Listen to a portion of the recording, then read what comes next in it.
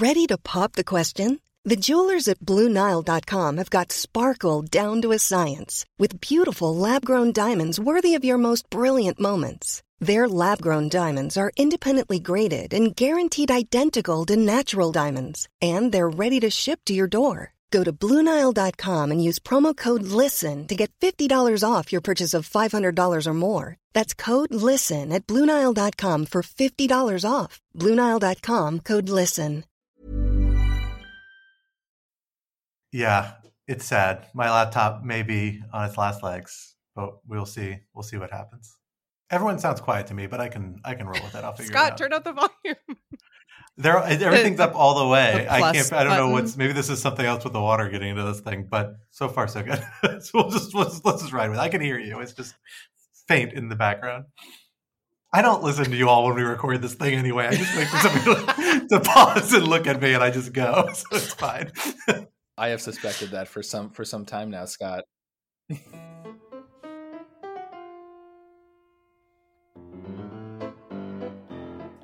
Hello, everyone. Welcome to Rational Security 2.0, aka Rational Security, the Fate of the Rational. I am one of your co-hosts, Scott R. Anderson of Lawfare and the Brookings Institution. I'm here with my two other co-hosts, Quinta Jurecic. Hello. And Alan Rosenstein. Hello, hello. And we are back once again with our most serial offender when it comes to accepting our invitation to come on the podcast, Lawfare Executive Editor, Natalie Orbit. Natalie, thank you for coming back on the pod. Well, thanks, guys, for having me. Natalie, it's almost like you work for the same organization we're all involved in and are contractually obligated to show up on the podcast from time to time. I believe I wrote that contract, and I don't think that's in there, but maybe it should have been. I was just going to say, I actually reviewed my contract very carefully, and I do not believe there was a provision relating to showing up on podcasts, let alone Rational Security. Spoken like a lawyer. So you're doing this from your own free will, which really makes me question your judgment. But I'm glad you're here. I'm delighted to be here. We're writing contracts for 2 new positions right now, so we may need to put that in there given our success at getting guests for the last 2 weeks. So we'll see what happens as we stick with this early recording time we've been rocking with. But until then, we're very excited to have you with us here today, Natalie, for what we are calling the Ides of March edition, because this is the season when alliances fall apart into backstabbing. As we are talking about some major developments in the national security world, including some backroom dealing and some alliance making that may not be playing out exactly as everyone anticipated. Topic 1 for this week, the Dragon Bear Reliance. Russia is turning to China for help in mitigating some of the most harmful consequences of the measures that the United States and its allies are imposing on it in response to its invasion of Ukraine. But will China play along? And what will its decision mean for the future of the relationship between the two major powers? Topic 2, the secret life of feds.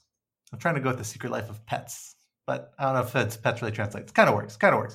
In a pair of recent cases, the Supreme Court largely upheld the state secrets doctrine that allows the federal government to quash civil litigation that might compromise sensitive government information, even as it hinted at some potential ways it may come under pressure in the future. What does this mean for the doctrine moving forward? And topic 3, Garland's laurels.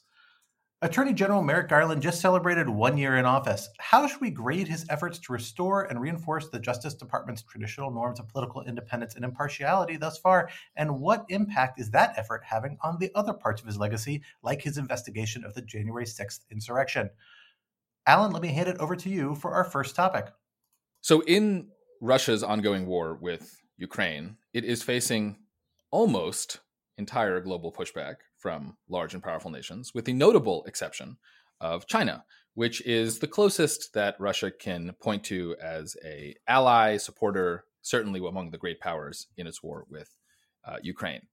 Reporting suggests that Putin, although he did not exactly clear the decision to go to war with Ukraine with Chinese President Xi Jinping, made the Chinese aware of what he was going to do before he did it, and the Chinese did not raise particular objections. In fact, it's pretty clear now that one of the reasons that the war started when it did was because Putin wanted to wait until the end of the Olympics so as not to blow up China's spot, as it were. And as the war continues to drag on, as Russia expends resources on the invasion, as it continues to suffer from the very high sanctions and other economic measures that much of the world has applied to it, China is increasingly becoming Russia's most important lifeline, to the extent that there's reporting suggesting that not only is Russia looking to China for material and supplies, but that even includes some basic things like meals ready to eat, the rations that Russian soldiers need, which suggests not only how bad Russia's logistics situation is, but how much it is looking to rely on China. So, the first question I want to ask, and I'll turn this to you, Scott, is why is China supporting Russia in this, given China's longstanding commitment, one might say obsession, with the idea of territorial integrity and sovereignty?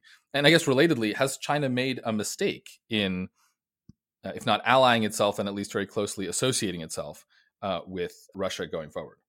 Those are two really good questions. And I think it's worth bearing in mind that China is engaging in a degree of trade and exchange with Russia, a degree of support, but it's not necessarily clearly yet at the quantum that Russia would like, and at the quantum Russia may yet ask for in the future. And those are the big questions. I think China's policy is still in a state of flux right now, or uncertainty. We don't know exactly how far it's going to go to the mat to back Russia up. Now, on the outskirts of the most recent Olympics, we saw Chinese and Russian leaders enter into an agreement, this very lengthy joint statement where they said there's essentially no limits to their bilateral relationship. It's signifying like a really, really strong alliance. But that is something that's easier said on paper than it is actually manifested in practice. That's not something that we've seen like a long history of engaging in between these two countries, which is actually kind of in sharp contrast with, for example, NATO. Right? Like NATO has lots of internal infighting, has lots of internal disputes over the last 10 or 20 years about a lot of security matters, particularly during the Trump administration, but nonetheless seems to have really solid underlying norms about what the alliance actually means in practice. Even though the actual NATO North Atlantic Treaty doesn't actually obligate military action in almost any sort of circumstances, in part because of U.S. constitutional reasons when it was negotiated. So it's an interesting contrast, saying like they really wanted to signify and send a strong message of Russian-Chinese alliance, I suspect as part of an effort to deter a strong reaction if one of them were to take some sort of action to advance their own national interests. And instead, what they've seen is, in fact, that strength of that norm is yet to be determined a little bit. Well, it's still in this process of evolving, I think. And they've been met, and China has seen Russia in particular get met with a super strong, very strong coordinated action by the United States' traditional allies, primarily in Europe, but not just in Europe, or of more interest to it. It's gotten South Korea on board, Japan, Taiwan, Singapore, a number of major economies and political powers in East Asia, much closer to the kind of China sphere of influence.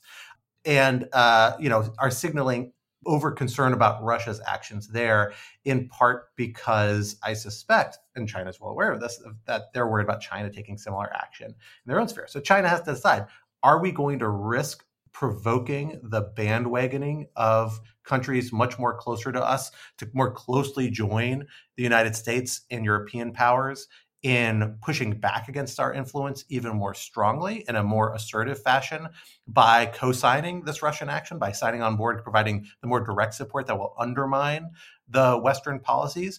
Or is it safer to keep some distance between Russia? That doesn't mean no support, doesn't mean no trade, doesn't mean no exchange, but some distance, at least on core strategic items like drones that Russia is seeking from China, and then therefore give the broader, U.S.-led economic alliance reason to not try and push as hard against China. We'll have to wait and see where this comes out exactly.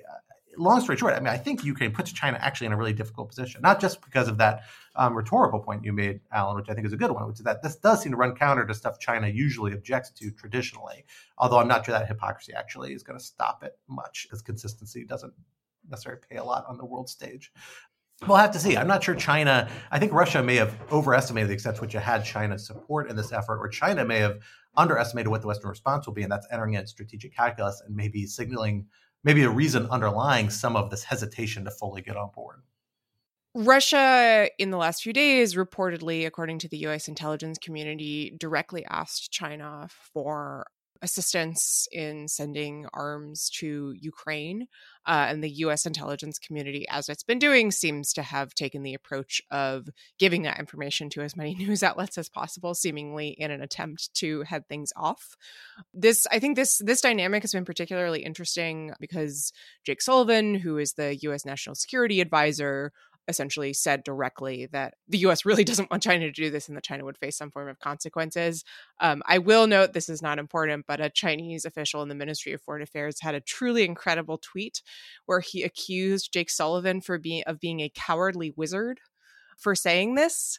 Unclear what the reference was meant to be. Wizard of Oz? I would just like to say, I am happy to be called a coward if I'm also called a wizard. I think that trade-off is acceptable. I'd rather be a cowardly wizard than a brave muggle. How's that? Oh, what about a Tin Man or a Scarecrow? Wizard all the way. Wizard, yeah. So cowardly wizards aside, that little dust up aside, I do think there's a really interesting dynamic here. And one manifestation of that, another manifestation of that, is this super interesting essay that appeared in both English and Chinese in a US-based outlet by Hu Wei, who apparently is a sort of high-profile Chinese academic and has connections with the Chinese government, arguing that China should take this opportunity to move away from Russia and towards the West, that Russia involving itself in this war was sort of going to drag China down ideologically, that China had miscalculated in understanding the West as a sort of a falling region or falling power, and that it would be better for China to do a U-turn here because of how erratic Putin is being. Now, I should note, this is not the same as who's speaking for the Chinese government. And actually, right before we started recording this, the publisher of that essay announced that the essay had been wiped from the internet in both English and Chinese within China, which I think is a sign that someone was not happy that he wrote that. But nevertheless, it did strike me as interesting. And I saw a number of China scholars and reporters on Twitter discussing it as interesting that somebody who is as prominent as connected as him, is willing to write for an international audience, basically expressing this view, at least of what China should do sort of morally and strategically, if not what China will actually do. Yeah, I think my overall impression here is that China is being very careful and is currently trying to thread a bit of a needle as it's waiting to see how things play out.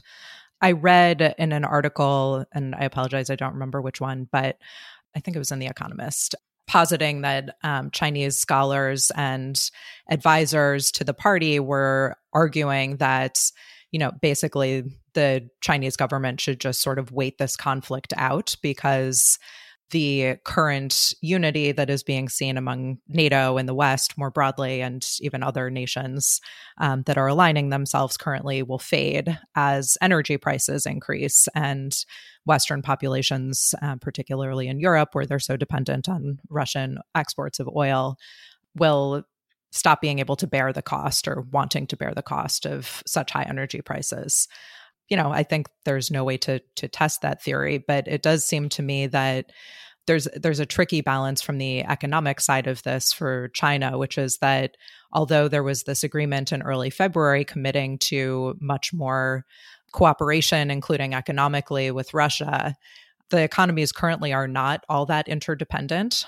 They're increasingly so, but as compared to both countries' relations of the main parts of their economy with other nations, the two of them together are not going to be able to displace each country's reliance on other nations. And that's particularly true in the energy sector for Russia, that over the longer term, even in the February agreement, I believe it was part of that agreement, they committed to creating a pipeline between China and Russia that will be really meaningful, but it's going to take years and years to establish. And so it's just not possible for the Chinese population to displace the European population in terms of its consumption of oil that Russia is not going to be able to sell currently. Alan, do you have thoughts on this? Well, I want to do my best attempt at a real-time slate pitch on this very podcast and argue that we actually don't want China to fully abandon Russia in this context for the following reason. Tell me if you think this logic makes any sense. So China is not going to supply Russia with anything like the resources that Russia actually needs to win this conflict, right? That, if Russia was going to win this conflict, it was going to do it quickly with overwhelming force. It is now bogged down, and they're headed towards kind of a bloody stalemate that, while obviously very bad for Ukraine, is also very bad for Russia, and particularly bad for Putin politically, right? And that no realistic amount of support from China is actually going to change that, no matter how many, Chinese meals ready to eat China sends over to Russia, right? At the same time, the West has a very difficult challenge in calibrating the level of economic sanctions against Russia, not only because the West, and in particular Europe, is dependent on Russian energy, but because you actually don't want to have the entire Russian economy collapse, right? It's actually not good when a nuclear-armed superpower goes into total domestic and political freefall, right? So a situation in which the West is quite united against Russia, right? But in which there is a small kind of economic escape valve, as it were, with respect to China, may actually not be a terrible equilibrium, all things considered, right? Now, I'm like 50% making this argument just kind of devil's advocate, just because I'm curious what people think. Is this crazy, or is there something to this logic? I'm like legitimately curious. I don't really know. I mean, I guess my main question is, do we know that the Western strategy here isn't to have Russia's economy collapse? I mean, the sanctions that have been imposed are pretty brutal. The approach seems to be to inflict a pretty serious amount of pain. I guess maybe I'm missing something. I don't see a huge amount of sign that there's a desire for that kind of release valve or a place where that release valve has built in. I mean, I suppose in terms of energy sales from Russia, but that's also so that Europe doesn't collapse or freeze alternatively. I don't know. I mean, Scott, Natalie, what do you think? Yeah, I think the one thing that's sort of ironic here, right, is that if the Russian economy collapses, it's all that much worse for China in terms of shifting toward Russia to shift some of its economic interdependence with the West, because Russia, as a very weak economy, is going to have a much harder time being an adequate substitute for lost interrelations with the West. Yeah, I think there's an underlying logic to your point, Alan, in that what it seems like Western powers want to do is push the Russian economy to the brink and severely diminish it without completely collapsing it. Because frankly, if you lose the ability to export energy, that impacts the global economy, leads to massive political instability. I mean, they want to put maximum pressure on the Putin regime, and a little chaos and instability may just be the thing that ends up pushing them one way or the other, and that's the leverage there. Now, is China the outlet you want to have that steam release? I'm less clear about that, nor do I think it's necessarily the one that Russia wants, right? Like, you're basically making Russia very beholden to China. And Russia, which clearly envisions itself and wants to be a major player, particularly Putin wants it to be a major player in the global scene, wants to have control over its own sphere of influence, which does overlap with Chinese sphere of influence in certain important regards. And remember, these two countries have not always been friendly to each other, even when they're both ideologically aligned nominally through communism. Like, they still were at loggerheads for a good part of the Cold War. So, I think there is a real question as to whether this is the outlet that either China or the rest of the world wants. It's easy to get a misperception about just how global the sanctions being imposed on Russia are.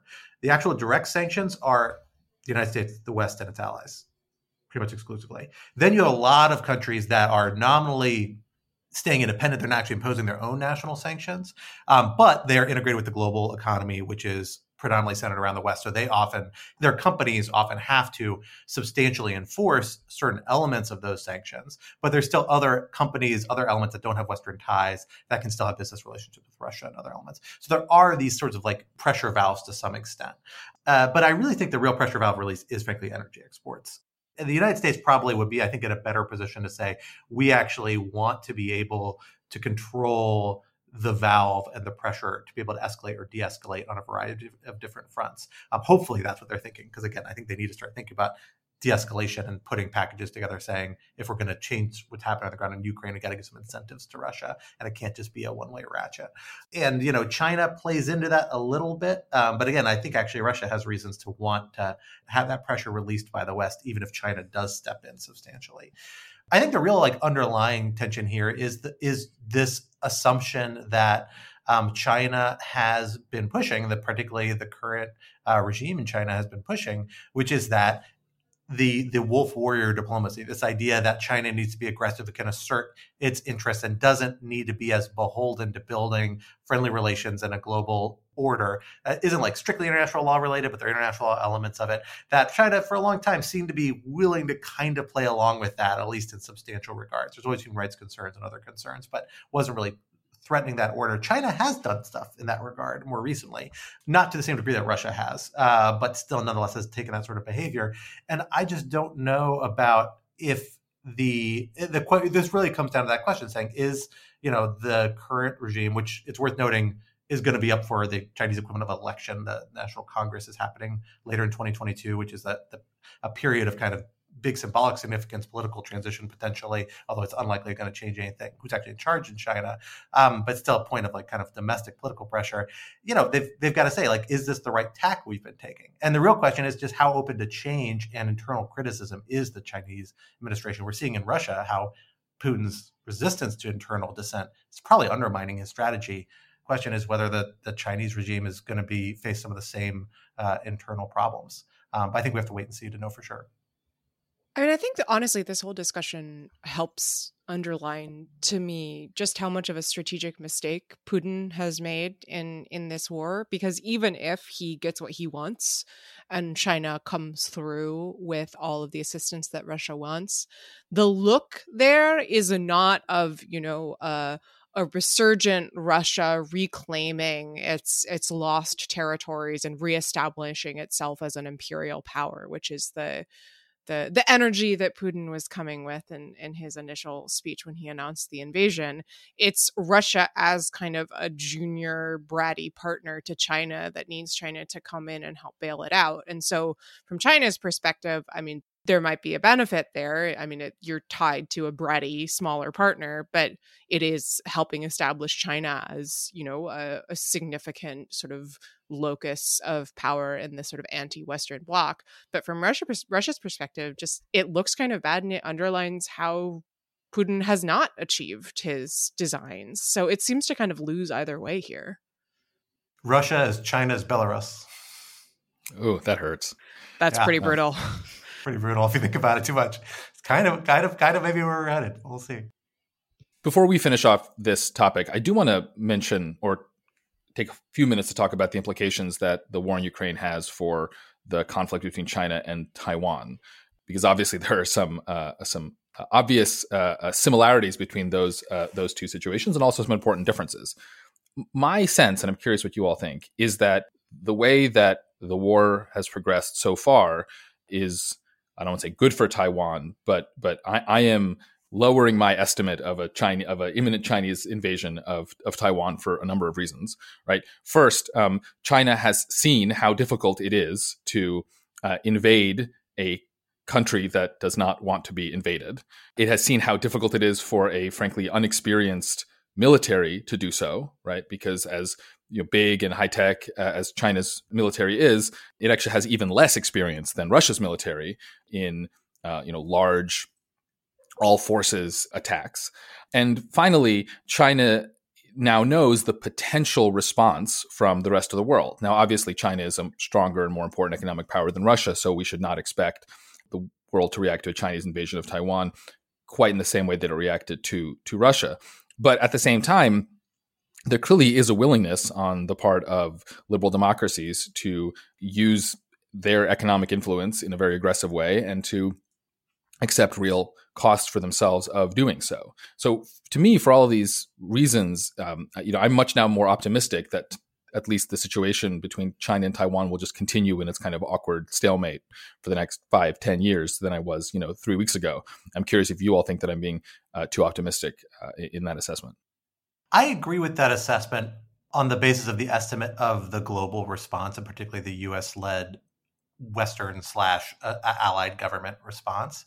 I hesitate to draw, I don't think China would, and I would hesitate to draw too many one-to-one lessons about how the war is going in Ukraine and how an effort would go against Taiwan. It's just such a fundamentally different conflict. It's an island nation. It doesn't border Poland. You don't have supply lines that you can constantly be feeding arms in, much smaller population and territory than Ukraine. It's just like wildly different on a lot of different fronts. And it would be a wildly different sort of conflict. I think everybody knows that. The one parallel, though, I would say is that we've seen what the United States and NATO allies can do hardening Ukraine kind of only really seriously over the last 6 months. Some stuff in the last few years, but really the last 6 months where we ramped it up and we made a really hard target. The United States has been hardening Taiwan for decades, and increasing it in recent years. So I do think that's reason to give out, say maybe the United States can harden targets a lot more effectively than we might have estimated or thought even going into this. But it's such a different war. I don't feel qualified to really say how much we can translate one lesson to the other, except to say that I would want to see some evidence on that. I'd be skeptical of it otherwise. I have absolutely no idea how to make a transition here from two secretive states to state secrets in the United States. How is that? I don't think that was. Oh wow! I think that was great. Listeners, I'm getting real excitement from Alan and Scott here. Wordplay, wow. I love it. Yeah, it rhymed kind of. It's kind of like a rap. It's perfect. Well okay, I came up with that in the last 5 seconds, so I'm glad it worked out well. So we recently got two very interesting Supreme Court rulings on the question of the state secrets doctrine.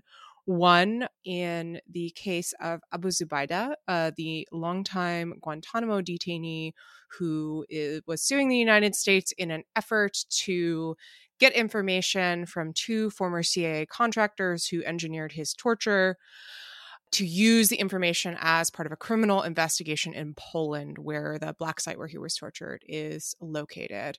The second case, Fazaga v. United States, was a case by 3 Muslim men who are alleging that they were targeted by an FBI counterterrorism operation post 9/11. And that case turned on the interaction of the state secrets doctrine with FISA, the Foreign Intelligence Surveillance Act. Essentially, the question being whether FISA's application here interacted with state secrets privilege such that the plaintiffs could get access to the information, or whether that was not the case. I think we were excited when the court took these cases because it's not every day that the Supreme Court weighs in here, but the court ended up ruling against both of the plaintiffs. There were some pretty spicy dissents.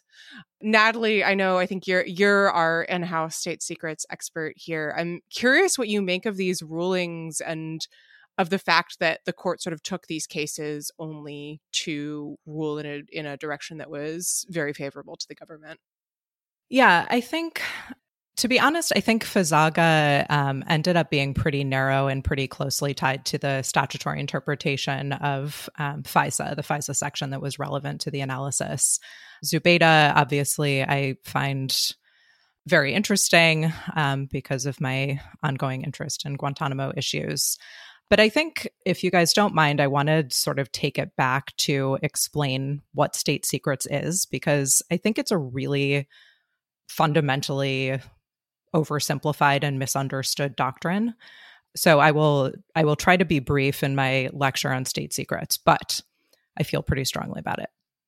So state secrets doctrine was a judge-developed rule that started with a case called Reynolds in the 1950s, which was a case brought by widows of pilots that had been killed in a plane accident in Georgia. And they had it was a wrongful death suit against the government. They sought the crash record from the government, which denied it on the basis of, no, there is secretive military technology on those planes, so we can't tell you about the crash. The Supreme Court upheld this notion of the government should be allowed to protect secrets and classified information, although it actually is not necessarily tied to information being formally classified. And so this doctrine developed. The thing is that state secrets was always supposed to be an evidentiary rule. So it was supposed to be something where in civil litigation, a plaintiff, presumably, though not necessarily, seeks some discovery from the government. And the government says, no, we can't give you this because it's too sensitive, it's subject to state secrets. So they assert the privilege.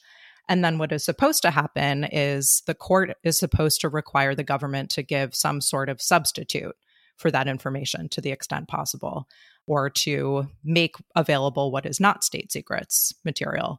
So this is all in the civil context. In the criminal context, there's actually a statute that governs this that's called CIPA, the Classified Information Procedures Act, that has much more of a balancing act built into it, requiring a balancing of the equities between a criminal defendant and his or her right to access information that's being used against him or her, against the government's right to or need to protect sensitive national security information.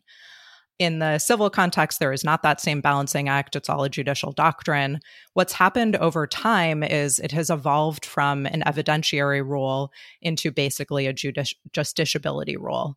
So the vast majority of cases in really sensitive areas have just been dismissed outright, rather than having a process where the court is involved with adjudicating what is proper for the government to withhold in terms of evidence, but trying to allow the plaintiff in most of these cases to proceed with his or her complaint. So this is happening the most in the context of torture cases brought by, for example, Abu Ghraib victims and Guantanamo victims, but also by other individuals who have been involved in the sort of ugly moments of American activity.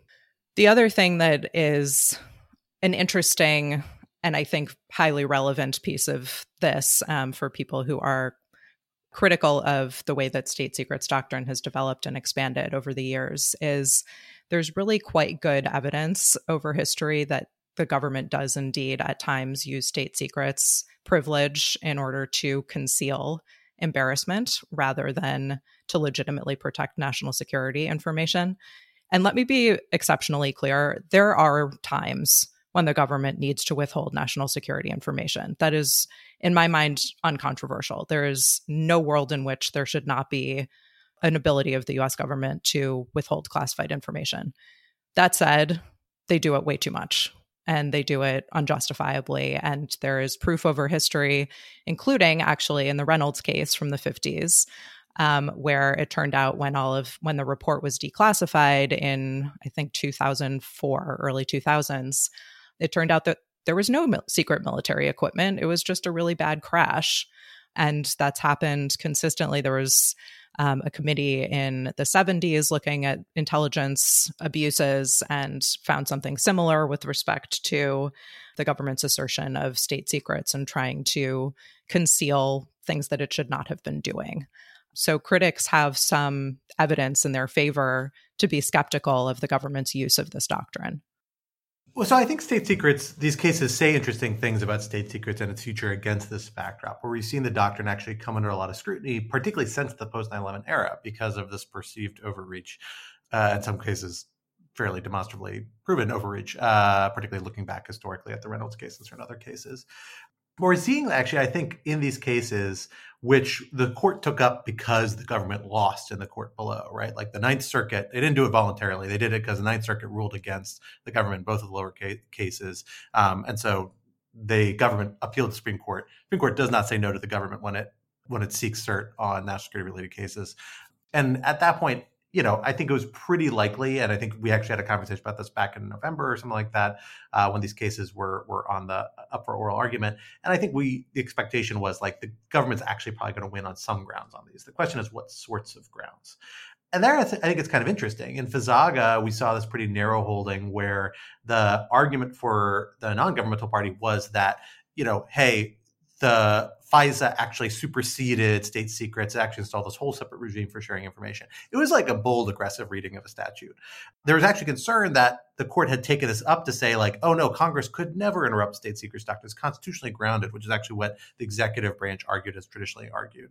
The Supreme Court didn't reach that issue. Instead, the Supreme Court said, hey, we think there needs to be a clear statement rule. Like if Congress is going to overrule something as fundamental as state secrets, it's going to do so pretty expressly. And for a variety of reasons related to the FISA statute and the way it's used and the way state secrets is used, it doesn't look like Congress intended to do that here.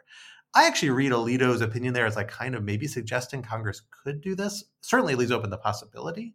And I think that, that's a sign that the government, while the government tends to make maximalist arguments, particularly on constitutional authority around foreign affairs and national security, that it would be unwise to rely on that or push that too aggressively.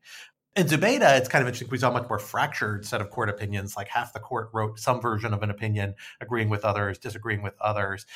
And it was interesting. We saw Breyer lead the court in basically saying all of these requests for information, where Zubaydah had been asking for to be allowed to have CIA contractors disclose information about his treatment at a black site that also may or may not, but seemed likely to have led to the conclusion that the black site in question was located in Poland in relation to foreign litigation, and using a domestic procedure to get the court's assistance in getting that testimony and information. The court said essentially, look, there's reason the U.S. government's objection is to the fact that this location was in Poland. And I'm not surprised by that the U.S. government's taking that position. That sort of like key intelligence relationship is something the U.S. government protects very importantly, so long as the other partner country wants it protected. And it sounds like the Polish government's not ready to have that information out yet, even though it's kind of in the media, but doesn't want it publicly acknowledged for a variety of reasons. That's a tricky question. Like, I don't necessarily feel great that the U.S. government's position, but I understand why, if they want to have intelligence relationships with other countries, they feel the need to really go to bat to defend those relationships along the parameters that they were agreed to. But there we saw the court fracture, and a lot of people say, well, we should at least send it back to see whether they can get information about how he was treated, all the other parts of this. Breyer led this contingent that said, no, we can't segregate out how he was treated from the location, at least on the way this request is constructed. But even he kind of conceded he could come back and make another request narrowly that's structured differently and could get a lot of this information most likely if he needs it. The government had already said in this case, oh, you actually can go ahead and testify about your treatment. You can't testify about where. So I actually think there's pressure coming back here. And then we had Gorsuch, Sotomayor, and Justice Kagan as well, differently, Justice Kagan in concurrence, the other two in a dissent, come in and saying, no, actually, this should be remanded. We should be like taking the government slice out of this very narrowly and let this party get the information that they want that doesn't touch on this narrow slice of state secrets. That's a narrower conception of state secrets than we've actually seen like particularly applied in all cases. Like this didn't just automatically result in the most justices' views as getting rid of this case altogether and this sort of request, particularly because it's not even a civil litigation. It's actually about foreign litigation. So, I think if I'm the U.S. government, I take these as a little bit of shots across the bow saying, yeah, we have state secrets. Supreme Court's willing to back us up on it. But if we overreach, that consensus is maybe in a little more danger than would have been the case 20 years ago. Normally, being a little extra can be a bit much. But when it comes to healthcare, it pays to be extra. And United Healthcare makes it easy with Health Protector Guard fixed indemnity insurance plans. Underwritten by Golden Rule Insurance Company, they supplement your primary plan, helping you manage out-of-pocket costs without the usual requirements and restrictions like deductibles and enrollment periods. So when it comes to covering your medical bills, you can feel good about being a little extra. Visit UH1.com to find the Health Protector Guard plan for you. When you're ready to pop the question, the last thing you want to do is second-guess the ring. At BlueNile.com, you can design a one-of-a-kind ring with the ease and convenience of shopping online. Choose your diamond and setting. When you find the one, you'll get it delivered right to your door. Go to BlueNile.com and use promo code LISTEN to get $50 off your purchase of $500 or more. That's code LISTEN at BlueNile.com for $50 off your purchase. BlueNile.com, code LISTEN. I think it's important to explain for context that this relates the request for testimony from CIA contractors relates to a proceeding in Poland as well as a proceeding before the European Court of Human Rights. The difficulty that I think is sort of buried in here is that Zubaydah was actually not going to be allowed to testify himself because his lawyers brought these cases in Poland. But the way that legal correspondence works with Guantanamo detainees is that so everything that a detainee ever says is presumptively classified. It goes through legal review process, and it will be rejected for transmission to one's lawyers if it doesn't have to do with the proceeding. So he was not able to actually write a declaration or testify in any respect for the purposes of these two foreign proceedings, which means, what evidence is he going to produce in these cases that are about his torture? I think it's also worth flagging, we've mentioned Justice Breyer's majority opinion in the Zubaydah case, how this interacts with some of his questions at oral argument. So listeners may remember some skepticism about this from, I think, the Rational Security crew. There was a truly bizarre exchange between Breyer and counsel for Zubaydah at argument where Breyer asked Zubaydah's counsel if they had filed a habeas or something to get him out. And then after counsel explained that, and I quote, I'm looking at the transcript, there has been a habeas proceeding pending in DC for the last 14 years. Breyer said, there's been no action. Don't they decide it? I mean, you just let it sit there. So that was bananas. And I think that some of us, and I will definitely identify myself here, who were perhaps trying to find some mitigating circumstances, were wondering if Breyer was using this to kind of set up another call to close Guantanamo in a concurrence along the lines of what he has done previously. I don't know if that was what he was thinking at the time, but clearly that went out the window. So it is pretty striking. Again, I don't know what's in Justice Breyer's head, but that we have that line of argument where he at least seemed to be feigning ignorance about the circumstances of Zubaydah's continued detention, and then comes out with this majority opinion about Zubaydah's inability to get this material for the court hearing in Poland. Putting that all together, I would say it's not a great look. Maybe I'm missing something here, but it doesn't fill me with enthusiasm. Yeah, and the one quick note I'll add to that, and then Alan, I would love to hear any thoughts from you, is, this points to the reality of the situation for Zubaydah, who is reportedly, according to the Senate intelligence report on the CIA rendition program, was the first detainee to face the enhanced interrogation program.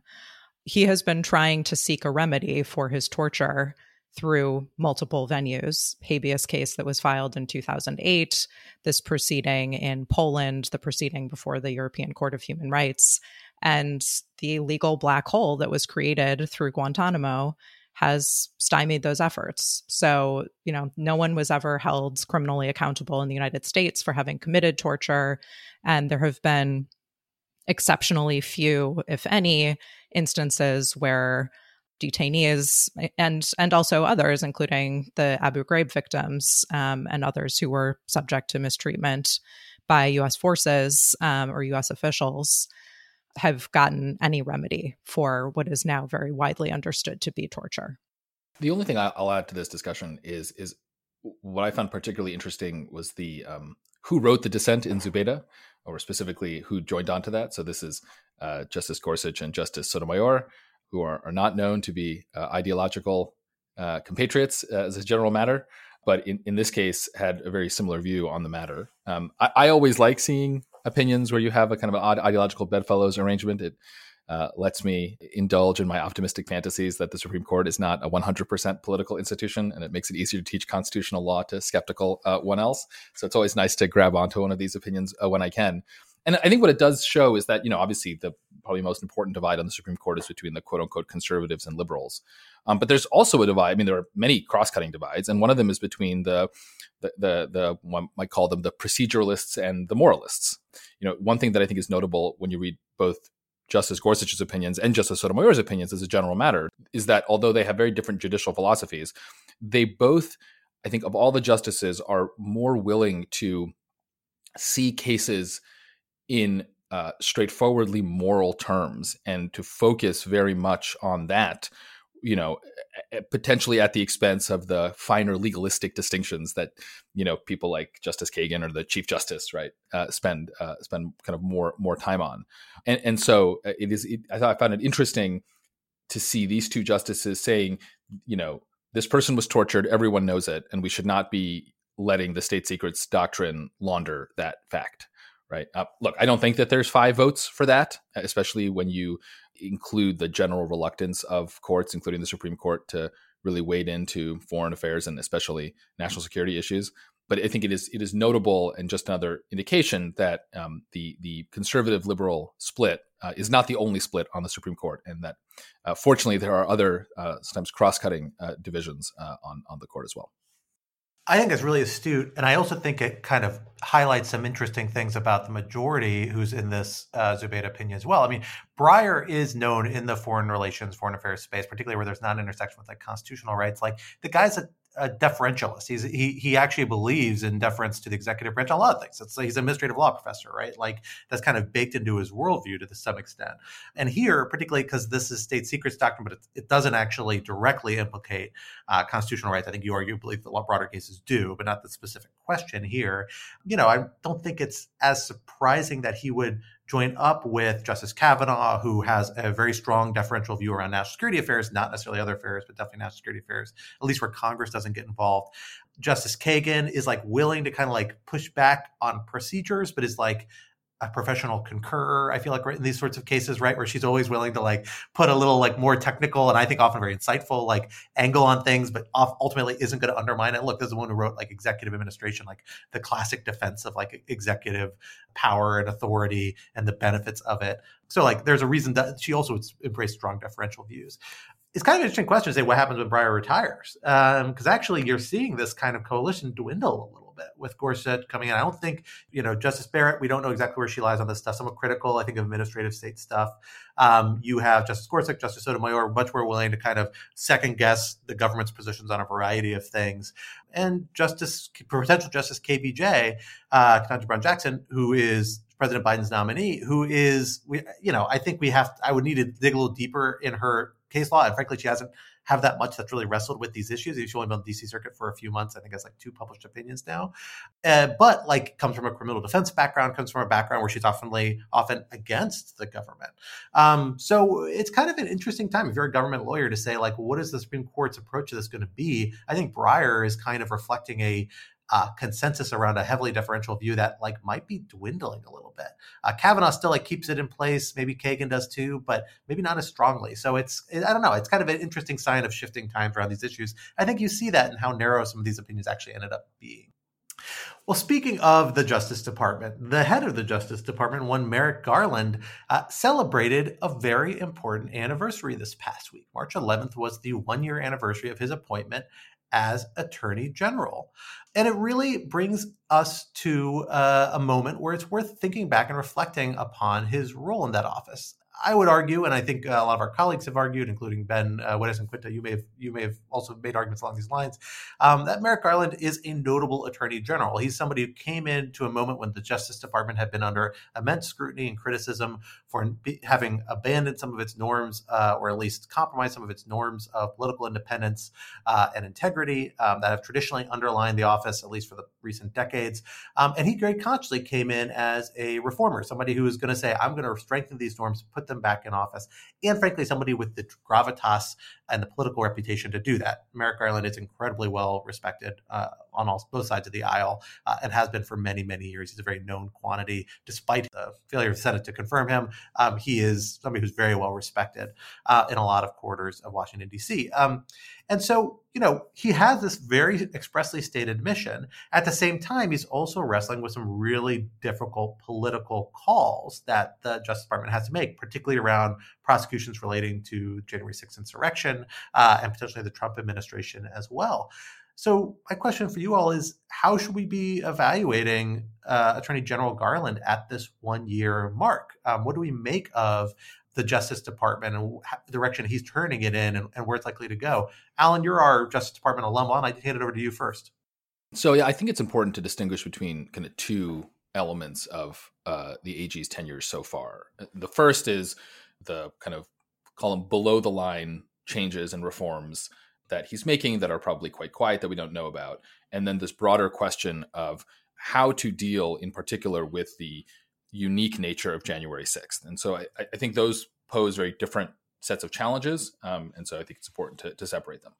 On the former, I suspect he's doing a very good job. And the fact that we're not hearing much is a very good sign.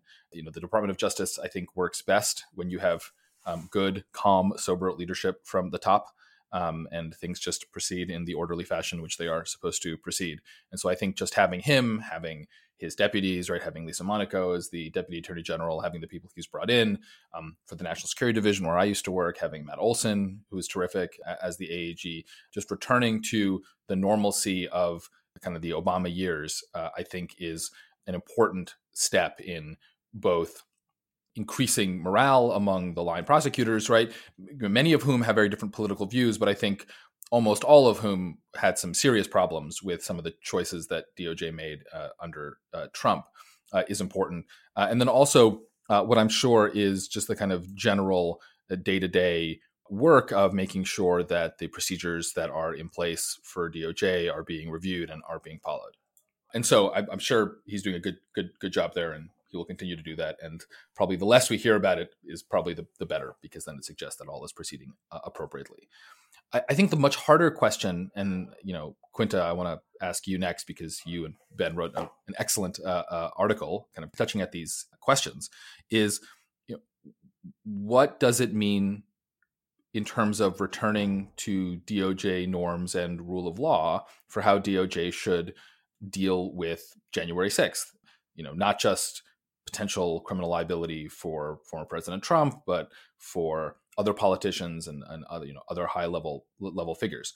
On the one hand, DOJ needs to do justice and enforce the laws, no matter how controversial that is. And this is something that Garland has actually said just in the last few days, that DOJ is not going to shy away from politically controversial cases.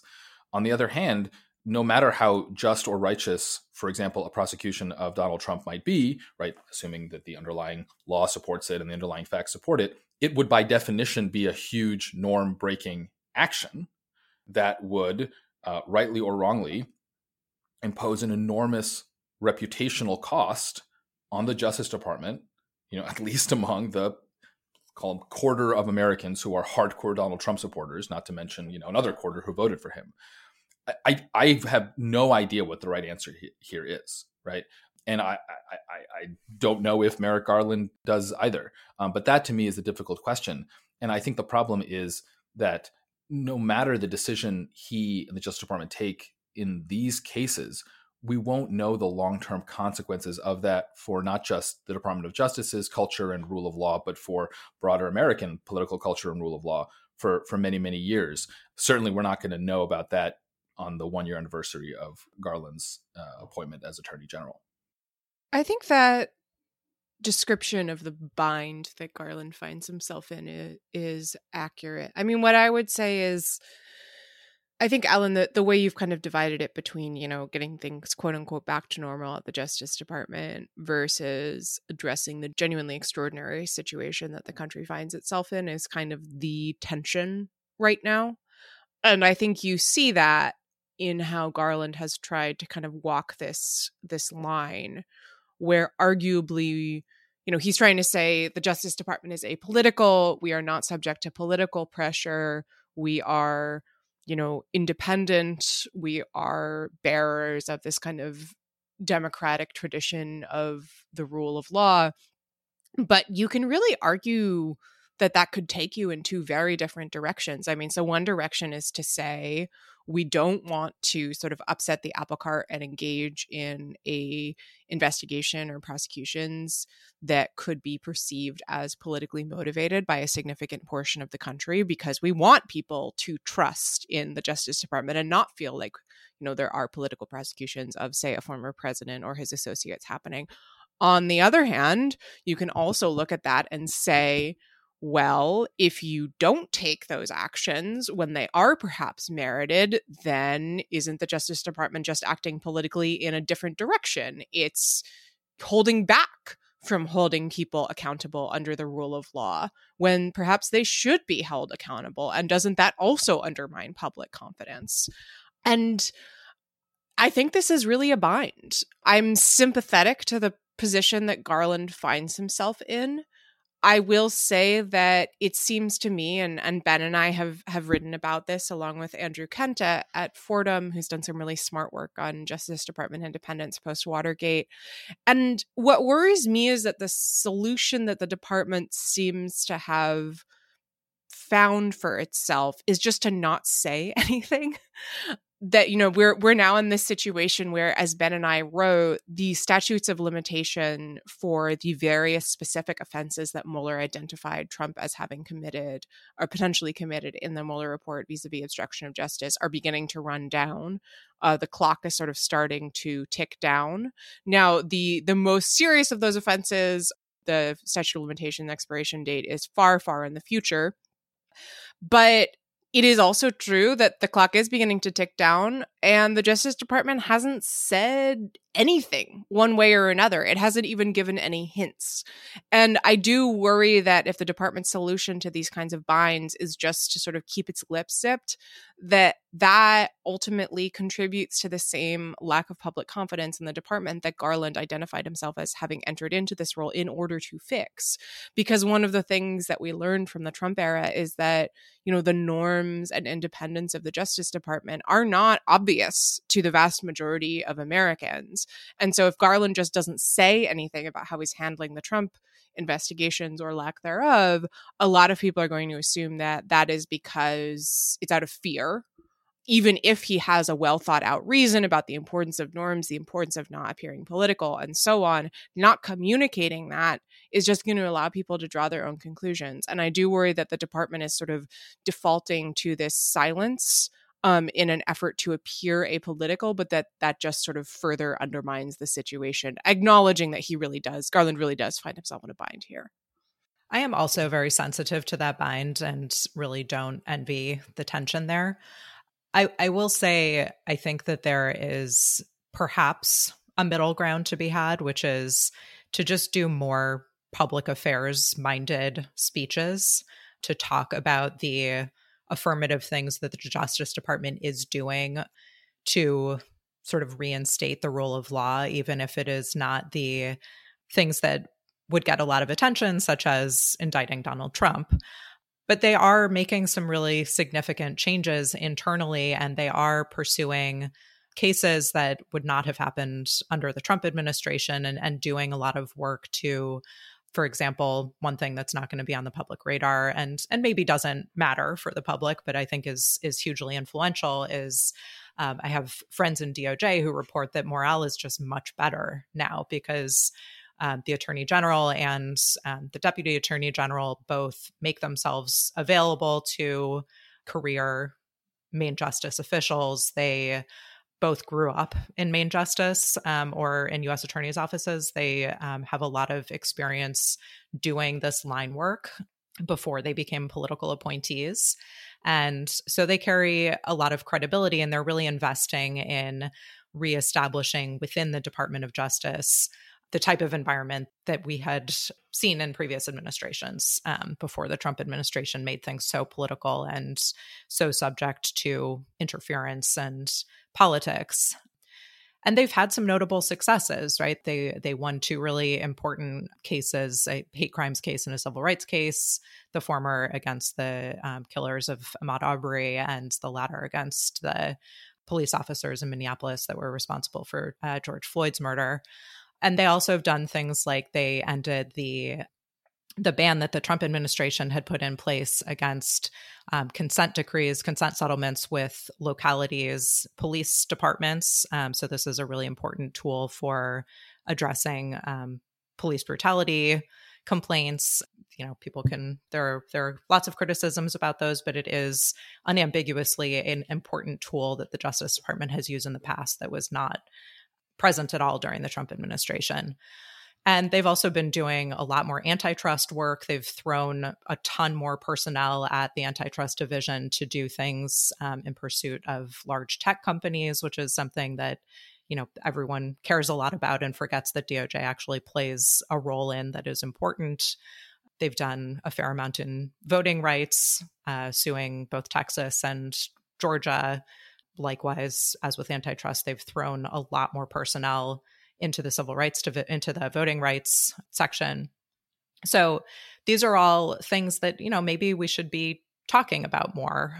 It's not going to, you know, displace or take away what is very valid attention to be paid to what is the Justice Department and what is Merrick Garland as the leader and as the voice of it doing with respect to Trump and with respect to January 6th, and with the very weighty responsibility of trying to reestablish a sense of rule of law in this country that is desperately needed. But I think it is still worth noting those other facets of what he's been doing.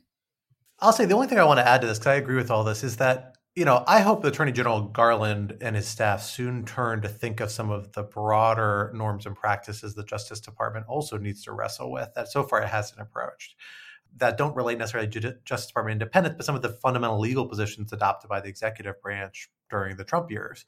We saw the Trump administration release like a cavalcade of Office of Legal Counsel opinions in this last few weeks in office, and they are all still on the books. Only one has been kind of like reconsidered, but wasn't even actually reversed. Instead, we saw a very narrow and of limited credibility factual distinction come in about a request made by Congress for certain types of records and how it interact with the statute. And so the new Office of Legal Counsel issued an opinion reaching the opposite conclusion based on this limited factual distinction.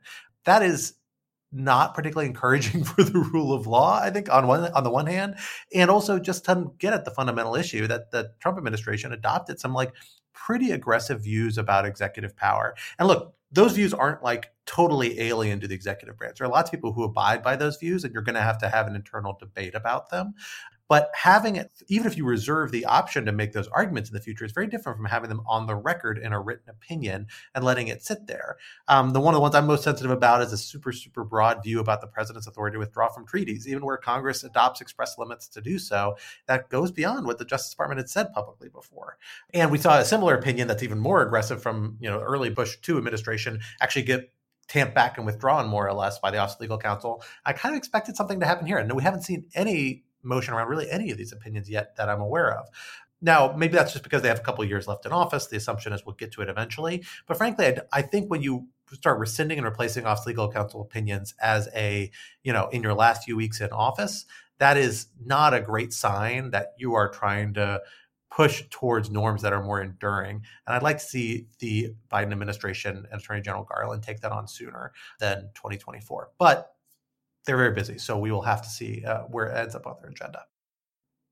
Well, that brings us to the end of our discussion for today. We are just about out of time, but this would not be Rational Security if we did not leave you with some object lessons for the week. Alan, will I hand it over for you for the first object lesson? My object lesson is the male Santa Marta harlequin toad, specifically the strong, loving, and very clingy embrace of such toad. I am referencing to a wonderful Atlantic article about this Colombian rainforest. I was going to say frog, but I don't know if a frog and a toad are the same thing. This Colombian, yes, Scott is shaking his head. Sorry. Everyone's going to at me on Twitter. Oh my God. Anyway, there's a great Atlantic article by Catherine Wu about this really cute animal. And the gimmick is that the way these harlequin toads mate is that the male finds a willing female and hops on the willing female's back and then just holds on to her for literally months while she goes about her business until she decides that she has a nice spot and it is time to reproduce, at which point she releases her eggs and then fertilization happens, et cetera, et cetera. All the while, the male toad, who is not eating during this period, shrinks by a factor of a half until he finally can, reproduce and move on with, get on with his life. So nature's amazing. Evolution's fantastic. It's just worth it for that.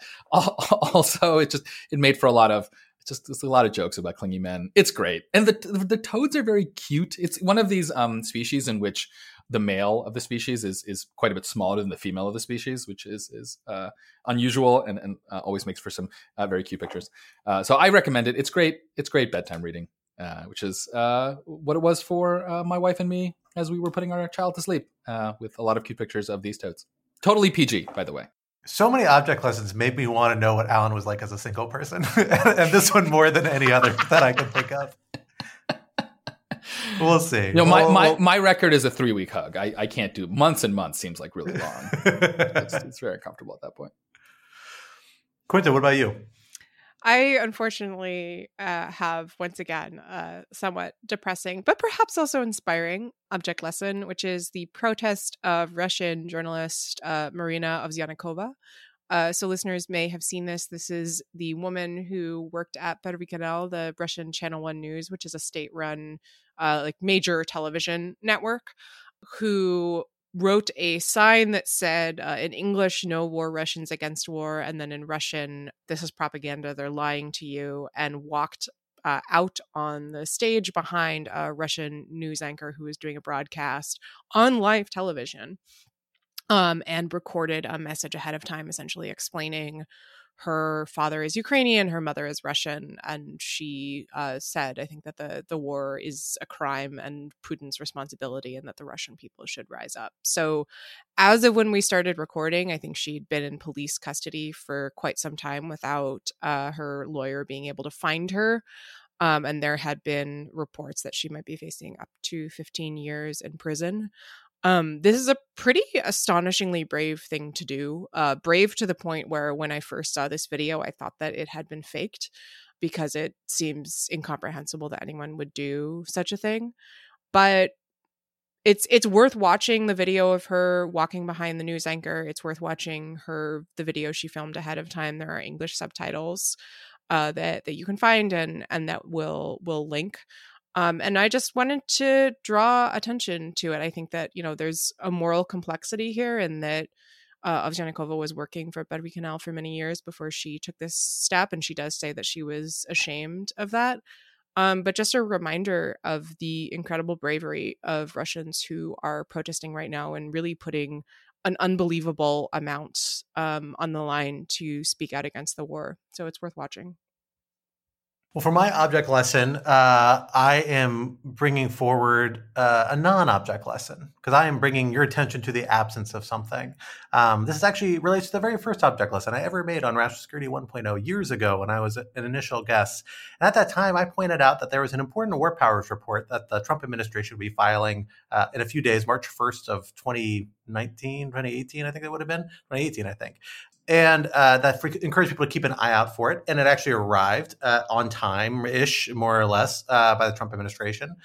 Unfortunately, the Biden administration just hasn't followed in that tradition. There's an annual report on the legal and policy frameworks for engaging the use of military force that Congress has said the White House is supposed to provide to Congress every year on March 1st, and then release the unclassified portion of that report to the public.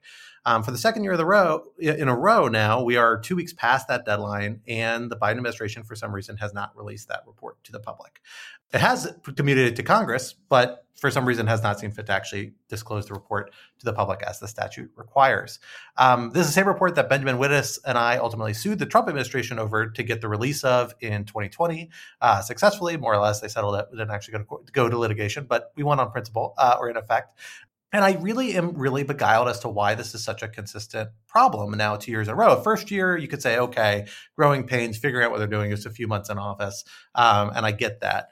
And now we're at a point where, March 1st was a big day at the State of the Union of Ukraine. You have a lot of things happening, but the report did go to Congress. It's just a question of actually reading the part of the statute that releases it to the public.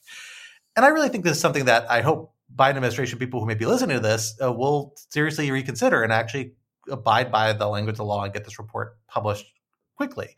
This is actually the only war powers report, to my knowledge, one of relatively few. There's another one that was installed recently right next to the U.S. Code that really requires this information to be revealed to the public. And that's a really good thing.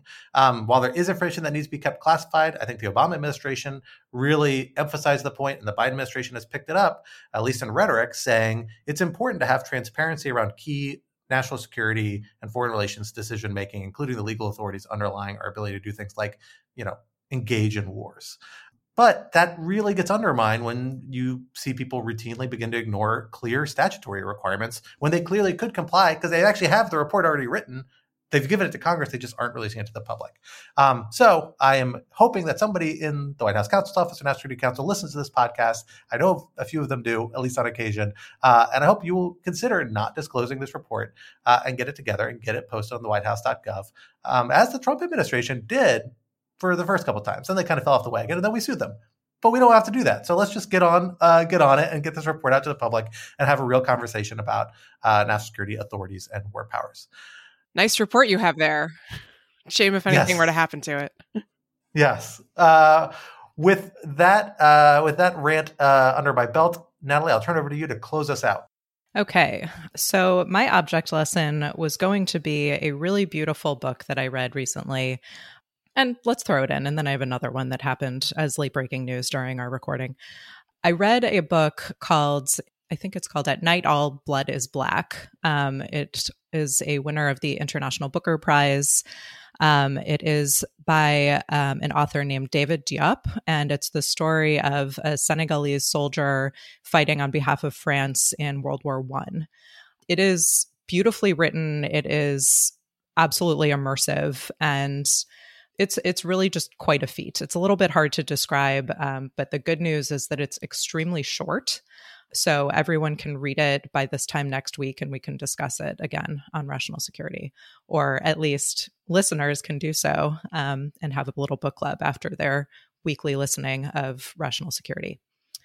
My second late-breaking object lesson relates to Guantanamo Bay, because there was just a report during our recording that prosecutors are negotiating a plea agreement with the 5 so-called 9/11 defendants and the military commissions.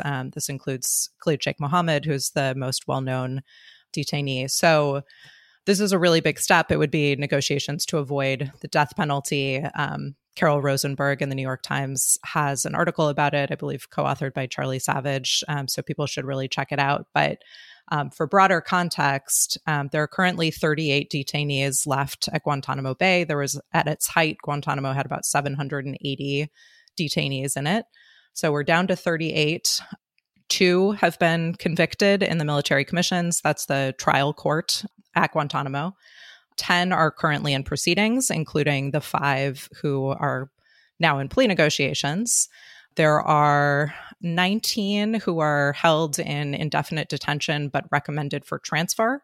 So that means that the U.S. government is currently under obligations to be negotiating bilaterally with other countries who will be able to take them. Many of them can't go back to their home countries because they would be subject to mistreatment back home, which is, we are not legally permitted to send people home to such circumstances. And that leaves only 7 detainees who are held in indefinite detention and not recommended for release. So we are down to an incredibly dwindling population. I should say also one of the 2 people who was convicted in the military commissions just last week, I believe, news came out that his sentence has been deemed complete. This is Majid Khan. And he had a very notable trial, I think 2 months ago. And so his sentence is now complete, meaning that he also must be transferred. So we have a lot of people waiting to be transferred and not very many people who are destined still at present to stay at Guantanamo for either continued detention or continued trial. So this is a really big development toward the move of closing Guantanamo, where the biggest question is what to do with the people who remain there. So I really encourage people to check that article out. And if you are so inclined, to do a little bit more digging into the background and the context. And frequent listeners of Rational Security may recur that we actually predicted that this might result in renewed pleas without a death penalty after the Majid Khan decision. So listen back to that episode. That said, that brings us to the end of this week's episode. Rational Security 2.0 is, like its forebear, a production of Lawfare. You can still find our show page at lawfareblog.com, where you'll find liner notes for this episode, including links to the articles and object lessons we discussed. You can also purchase Rational Security swag at thelawfarestore.com or go to patreon.com/lawfare to become a material supporter of Lawfare for ad-free podcast feeds and other special benefits, including a committed ad-free feed for this very podcast. Please do follow us on Twitter at RITL Security, and whenever and wherever you download the podcast, please be sure to leave a rating and review or hit that share button and pass it along to your loved ones. Please rate and review us wherever you get your podcasts. Be sure to look out for our other podcasts, including Rational Security, Chatter, and our latest Lawfare Presents podcast series on the government's response to January 6th, The Aftermath. And be sure to read our written work at lawfareblog.com. Our audio engineer and producer this week was Hamza Shatu of Goat Rodeo, and our music, as always, was performed by Sophia Yan. And we are once again edited by the wonderful Jen Patcha Howell. On behalf of my co-host, Alan Quinta, and our guest, Natalie Orpin, I am Scott R. Anderson. We will talk to you next week. Till then, goodbye.